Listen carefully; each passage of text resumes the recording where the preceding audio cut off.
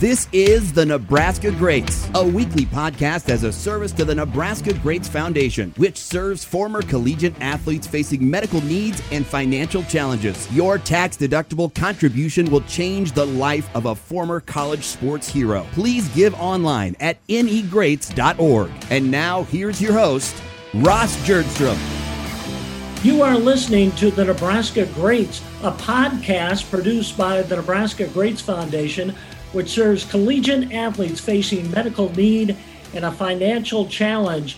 Learn more or give generously at www.negreats.org. Hi again, everyone. I'm Ross Jernstrom, longtime sportscaster at KETV and WWT. I covered the Huskers for over 40 years, and my guest today is former Husker Guy Ingles, who played at Nebraska from 1967 to 1970.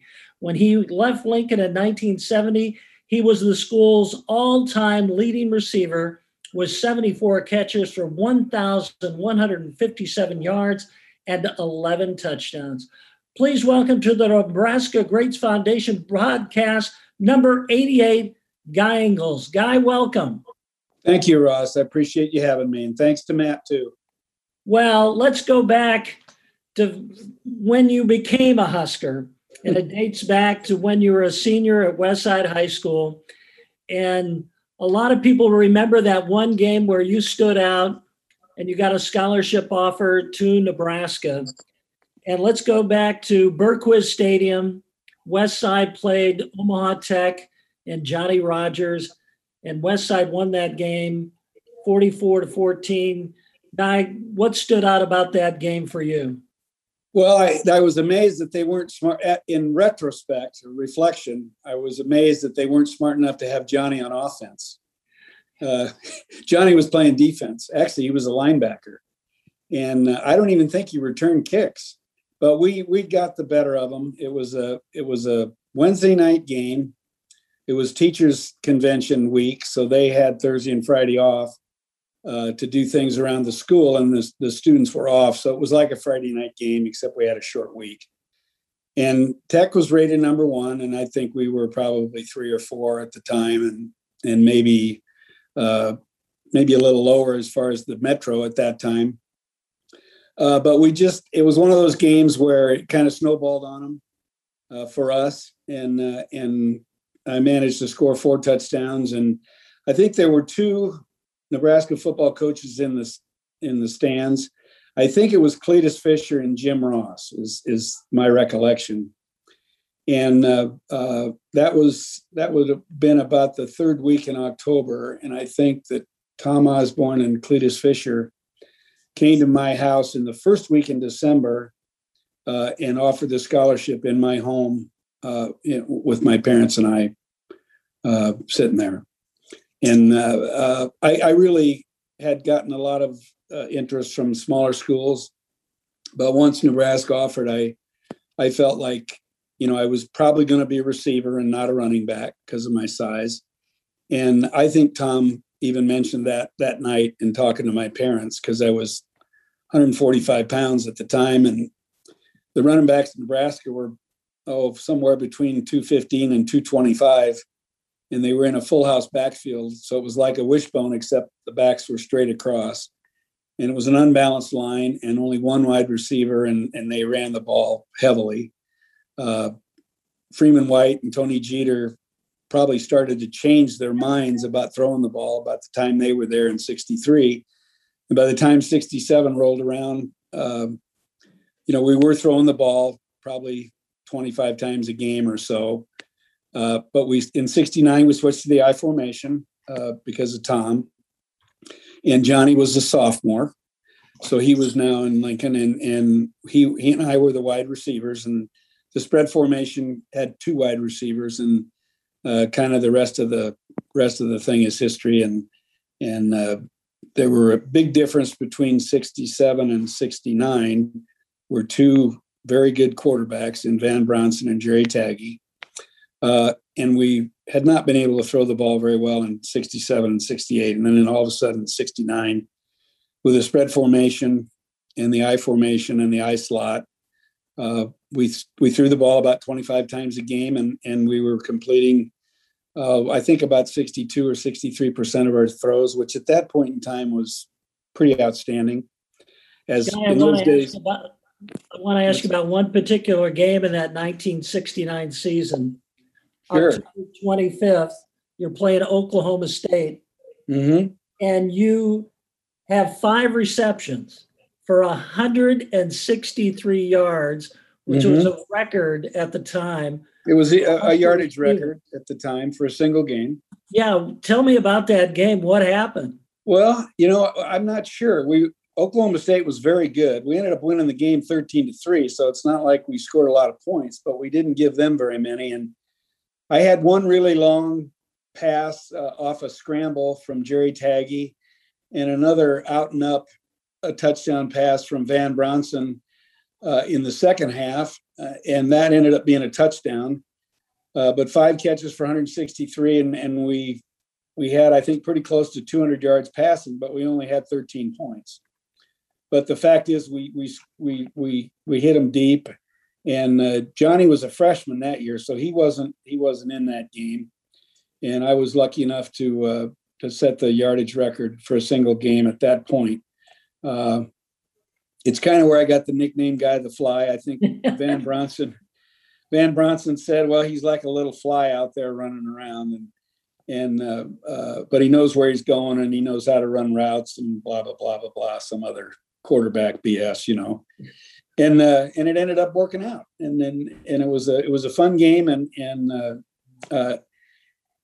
I think it helped a little bit in momentum. It was at home. We still had to play Kansas down the road a couple games, and that ended up being a pretty important game in Lincoln, as that was the start of the 9 wins in a row, 33-year win streak at 9 wins in a row, and that was a big deal. And McFarland was interfered with on a pass that was probably 15 yards over his head, and Emory Hicks got a personal foul, so that was another 15. And then I got up after a running play, and I'm just trotting back to the huddle, and one of their defensive backs KO'd me from the side, blind side, knocked me down. And there was another 15 yards. And then pretty soon Kenny's going in the end zone, and we got Kansas on the ropes. Well, that's we had a lot of things fall into place. And the biggest thing, though, was the 2 quarterbacks coming in 69, the switch to the I formation, which ended up being very effective for a lot of years. And Johnny coming in 70 as a sophomore kind of set the table for some things that people hadn't seen before in Lincoln or anywhere else, for that matter.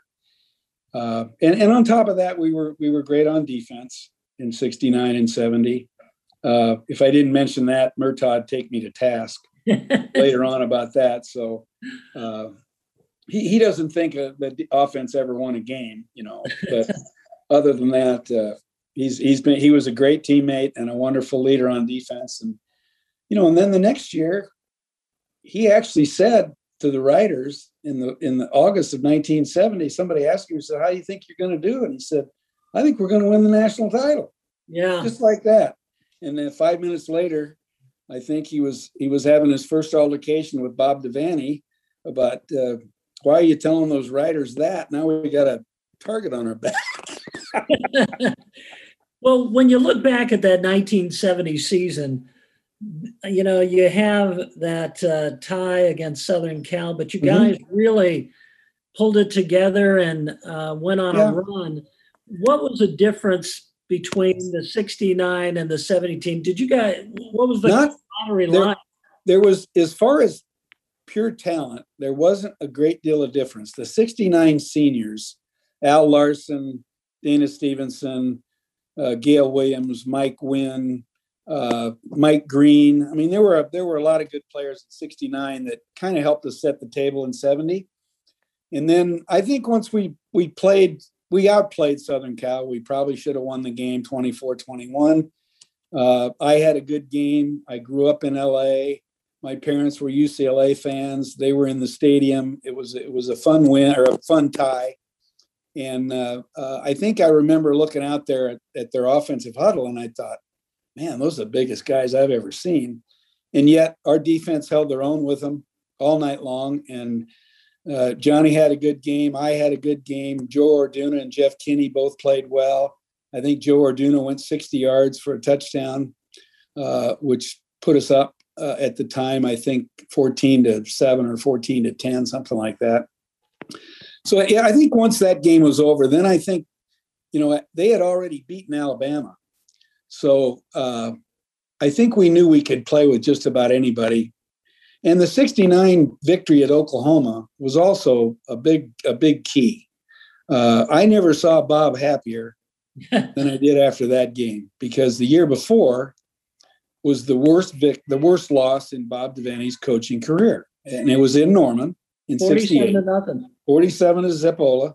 And I remember on the way home, I was talking to Don Bryant, Ross, and I said, boy, it'd be sure nice to have those guys back in Lincoln next year. And he looks right at me and he says, Guy, we're going back to Norman next year. I said, what's that about? He goes, it's a Big 8 scheduling quirk. And I was going to call up the Big 8 commissioner and tell him to get his you-know-what out of his you-know-what. So we go back down there, and Steve Owens is going to win the Heisman. He gained 147 yards against us in the 47-0 loss. He's had 18 games in a row of 100 yards rushing or more. We go to Norman. He gets 58 yards rushing on 19 carries or something. Jerry Murtaugh says to him the same thing that he said to Murtaugh the year before. At one point in time when the score is about 47-0, he goes, Jerry, he says, how's your day going? After running over him. And the next year in Norman, it's the fourth quarter. It's 44-14. We're going to roll. And Jerry picks him up and says, hey, Steve, he says, how's your day going? That's the truth. And Steve still went on to win the Heisman Trophy, and he was hell on wheels. As a running back, Oklahoma was good. And we beat them, and that was a solid victory. And then we followed that up with a Georgia scrimmage against them, 45-6, and I think we were rolling. And then in the summer, the guys had a great, nobody went anywhere. Everybody stayed in town. I had a summer job in construction. I was working construction on St. Elizabeth's Hospital. Never forget that. I'd get off of work. I just dead as a doornail. And we'd go to the stadium, and the AstroTurf was in. The brand new AstroTurf was in, and the quarterbacks would grab the footballs, and we'd run around throwing passes for 2 hours after a pretty hard day's work. And that the AstroTurf at that time in August, Ross, they didn't have any stripes on it. It was just green. It was green from one end to another and one sideline to another. And that stuff was the greatest thing I ever saw. I mean, for a guy my size and with some quickness and speed, he could jump out of the gym. The linemen didn't like it very much, but the running backs and the wide receivers and people like that just thought it was like we died and went to heaven. Let's wrap up that 1970 season and go down to January 1st, New Year's night at the Orange Bowl in Miami. You're facing LSU. Right. They're ranked 5th in the country. You're ranked 3rd. Mm-hmm. A couple teams ahead of you lose on New Year's Day. Yep. You guys have a chance to win the national championship. Kind of set the scene for us. Well, we actually found out right as we got to the stadium, I think, or maybe shortly after we got to the stadium, we found out that Stanford had beaten Ohio State in the Rose Bowl, which was the later game. And we already knew that Notre Dame had beaten Texas. And so those two things had to fall into place. So then we were the last undefeated team in the country, but we had to take care of business. And I think on offense, I've talked to Tom about this many, many times, but we didn't play very well on offense. We should have beat them. We should have beat them 35-10 or something like that. But we turned the ball over. We had a bunch of stupid penalties in the first half, and they were just good enough on defense that we let them hang around. And then at the end, I think we had one good drive at the end, and Jerry scored the winning touchdown. And then I think the defense stopped LSU cold twice in a row. And one of them was the running back was running around, and Willie Harper got the running back and stole the ball from him right out of his mitts. And then he went running around in circles for a couple minutes before he went down. And then it was about over. And So I think the defense was as much responsible as for that win as the offense. In the Oklahoma game, when we beat Oklahoma in Lincoln 28-21, it was a both sides of the victory. And at the end, the defense intercepted the ball in the end zone. And in 70, they were like everybody else we played. They didn't have an answer for Johnny. And that ended up being the case for the next couple of years. What was the reception like in Lincoln when you got back? Well, first of all, we got to stay 2 extra days in Miami because of the snowstorm in Lincoln. So we actually laid around the beach for another couple days. And then myself and Dan Schneis and Paul Rogers went to Tampa and played in an all-star game with Coach Devaney. That was the next weekend. So I don't know when Bob got back, but the team got back. I'm guessing about the game was Friday night or Saturday night. And I think the team got back to Lincoln probably Tuesday. And Paul and I and Dan Schneis had already driven to Tampa. They gave us a rental car and told us to drive up to Tampa for the All-Star game. So all I know is I've seen all the films and the pictures and the videos, and it was a pretty wild celebration. And then later on, they had something organized, at the Devaney Center. Yeah, the president came and all of that. And that was wild. Listening to Murtaugh and Schneis talk about that, worth the price of admission. The Secret Service was, now don't shake hands with the president unless he sticks his hand out. You're not supposed to touch him, not unless he sticks his hand out. Well, I actually think Nixon was pretty happy to be there. Yeah. And I think both Bob and Dan and Murtaugh had a pretty good time with him. And it was I remember there must have been 7,000, 8,000 people in the old barn, the old field house where they played basketball and where volleyball was for years and years and years. And it was a hoot. I mean, it was really something. And it's been part of my life ever since that day, 50 some years ago. And people still bring it up, and they oh yeah, you were on the first national title team, and that's all I ever say is I was on the first one. I don't get it confused with 71 or 95 or 96 or any of those. But we're a bunch of people in the right place at the right time. Ross, wonderful coaching staff. Devaney's staff was just peerless. I mean, they were great, from all the defensive coaches, all the offensive coaches, Clete Fisher, Carl Selmer, John Melton, Jim Ross. I mean, it was a who's who of Nebraska football in those days. And, there were a couple of teams in 63 and 65 that were one win away from a national title. And they came awful close. And some of those teams, I remember I was in junior high and high school watching them. They had great football teams, and they just ran into somebody a little better in the bowl game. Well, this Saturday is the annual Red-White Spring Game. And I've got to ask you, what were the spring games like back in those days? We had 20 practices instead of 15. And actually, I used to think we had 30 practices because at times I used to talk to my buddies and I'd say, Jesus, when is spring ball going to be over? And would just Monday, Wednesday, Friday, Saturday scrimmage, Monday, Wednesday, Friday, Saturday scrimmage.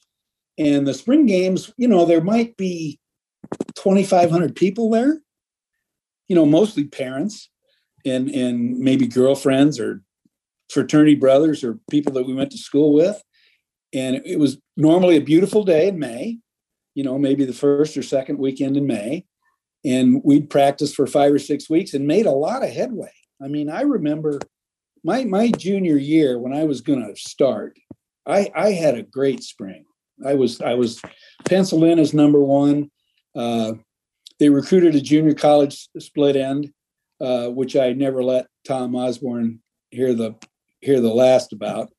And but we had a great spring, and we kept people healthy. We scrimmaged every Saturday, but we kept people healthy. I can't remember losing a starter in 69 or 70 in spring ball. And I think in 71, the case would have been the same. They just had a way of once the season started, we weren't going to hit.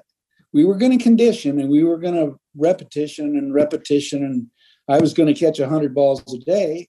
And until I did, I didn't leave the field. But they weren't hitting us. They weren't mistreating us. We had great meetings. We had great coaches, great film study, good scouting reports. And that I remember thinking when I was a junior, Ross, and I've said this to a few people, I said, we may get beat, but there's no way we're going to be outcoached. Yeah. And I remember feeling that right down into, there was just no way. We were better coached than anybody we played, including Oklahoma and Kansas and K-State in those days, and Colorado. We were better. And we were better in the off season. There's not that much to do in Lincoln. So it was a football all the time. And the fans were the same way then that they are now. They're just more of them, and they're more vocal. Guy, I got to ask you about the future of the Huskers right now. Scott Frost starting his 4th season now. Sure. Just give me your thoughts on where do you think the Huskers are headed? Well, I think they've been in the right direction since day one. I'm like everybody else. I've been a little frustrated with the performance on the field, especially because a lot of it is special teams and turnovers and penalties and stuff like that. But I also know that we were in pretty dire straits when he got the job. There wasn't any talent down there. There's no all-conference players, no All-Americans, no draft choices. I mean, he didn't have anything. And now we've got a few. I went to practice a week and a half ago. I watched the whole thing. I was there for 2 hours and 15 minutes. They were in pads, and they're a much better-looking bunch in practice than they were a year ago, or the year before that, or the year before, which I've been to practice every year. I don't need to go to every practice, but I'll watch the game on TV Saturday. I'm not going down there. But I think he's doing that. I think what people have failed to maybe grasp is how good the Big Ten is. And this is a much different animal than in the 70s or the 80s or the 90s or even the 2000s. This outfit is 10 or 11 really good football teams when 25 years ago or 15 years ago or 30 years ago, there were 2 good teams and the rest of them were patsies. The rest of them weren't any good. Well, we played Wisconsin and Indiana and those people and got Michigan in a bowl game. I mean, we were better than they were. And now every coach in the Big Ten is a good coach. And every facilities, if we're spending 155 in the next couple of years, Northwestern just got done spending 110. Now, 30 years ago, Northwestern didn't have $110, let alone 110 million. And now, he's a good enough coach that they're going to beat Ohio State, Michigan, and Penn State one of these days. We got to beat them in Iowa and Wisconsin before we worry about those other guys. But I think the Big Ten is better than it's ever been, top to bottom. I'd take them over the SEC, top to bottom. You got to remember that in the SEC, you still got Mississippi State and a few of those people that really aren't that good. And if you take Ohio State and Penn State, most of the time they can go toe-to-toe with anybody in the country, including Alabama. Well, they're not going to win very often. As long as Alabama keeps getting 11 guys drafted, they're going to be the best. Guy, thanks for being a part of this. Just one last question. Sure. What does it mean to have played at the University of Nebraska and be among the Nebraska greats that everybody remembers? Nothing's changed in 50 years. I remember one time I signed an autograph. This was when my kids were pretty little, and my littlest daughter at the time, who, just to put it in perspective, is getting married next month at age 35. She said to Mom, is Dad famous? And she said, not to us. But no, it's been part of my life for 50 years. And my friends bring it up to this day. They kid me more than they're happy that I was there at the time. And when I think of all the teammates that I'm going to see this fall at the reunion of the 70-71 championship teams, I just can't even wait to see them. And there's 10 or 15 that are deceased. And I told Tom Osborne last week at practice, I said, I've been thinking about the reunion for a year. And I said, the closer it gets, it seems like I'm thinking more about the guys that aren't going to be there than the guys that are going to be there. But we'll toast them all when we get there. And it'll be special. Well, Guy, thank you so much for joining us today. Ladies and gentlemen, that's number 88, the split end, Guy the Fly, Ingles. Guy, thanks for joining us today. You betcha. Thank Matt. Thank you, Ross. And good luck with all the podcasts. And look forward to seeing you again soon. Okay. Thanks, Guy. This podcast today is produced by the Nebraska Greats Foundation. If you are or know of a former collegiate athlete from any of the 16 four-year college or universities in Nebraska who has a medical need and a financial challenge, please refer them to www.anygreats.org. Again, and tell them if they don't do that, Murtaugh's going to come and find them. Okay? All right. That's Guy Ingles. I'm Ross Jernstrom. Thanks for joining us on the Nebraska Greats Foundation podcast. This has been Nebraska Greats, a weekly podcast serving the Nebraska Greats Foundation. You can find each episode on Apple, Spotify, Amazon Music, Google Play, and anywhere you get your podcasts. Please give generously to serve Nebraska's former sports heroes in need at anygreats.org. And be sure to follow the Any Greats on Facebook and Twitter.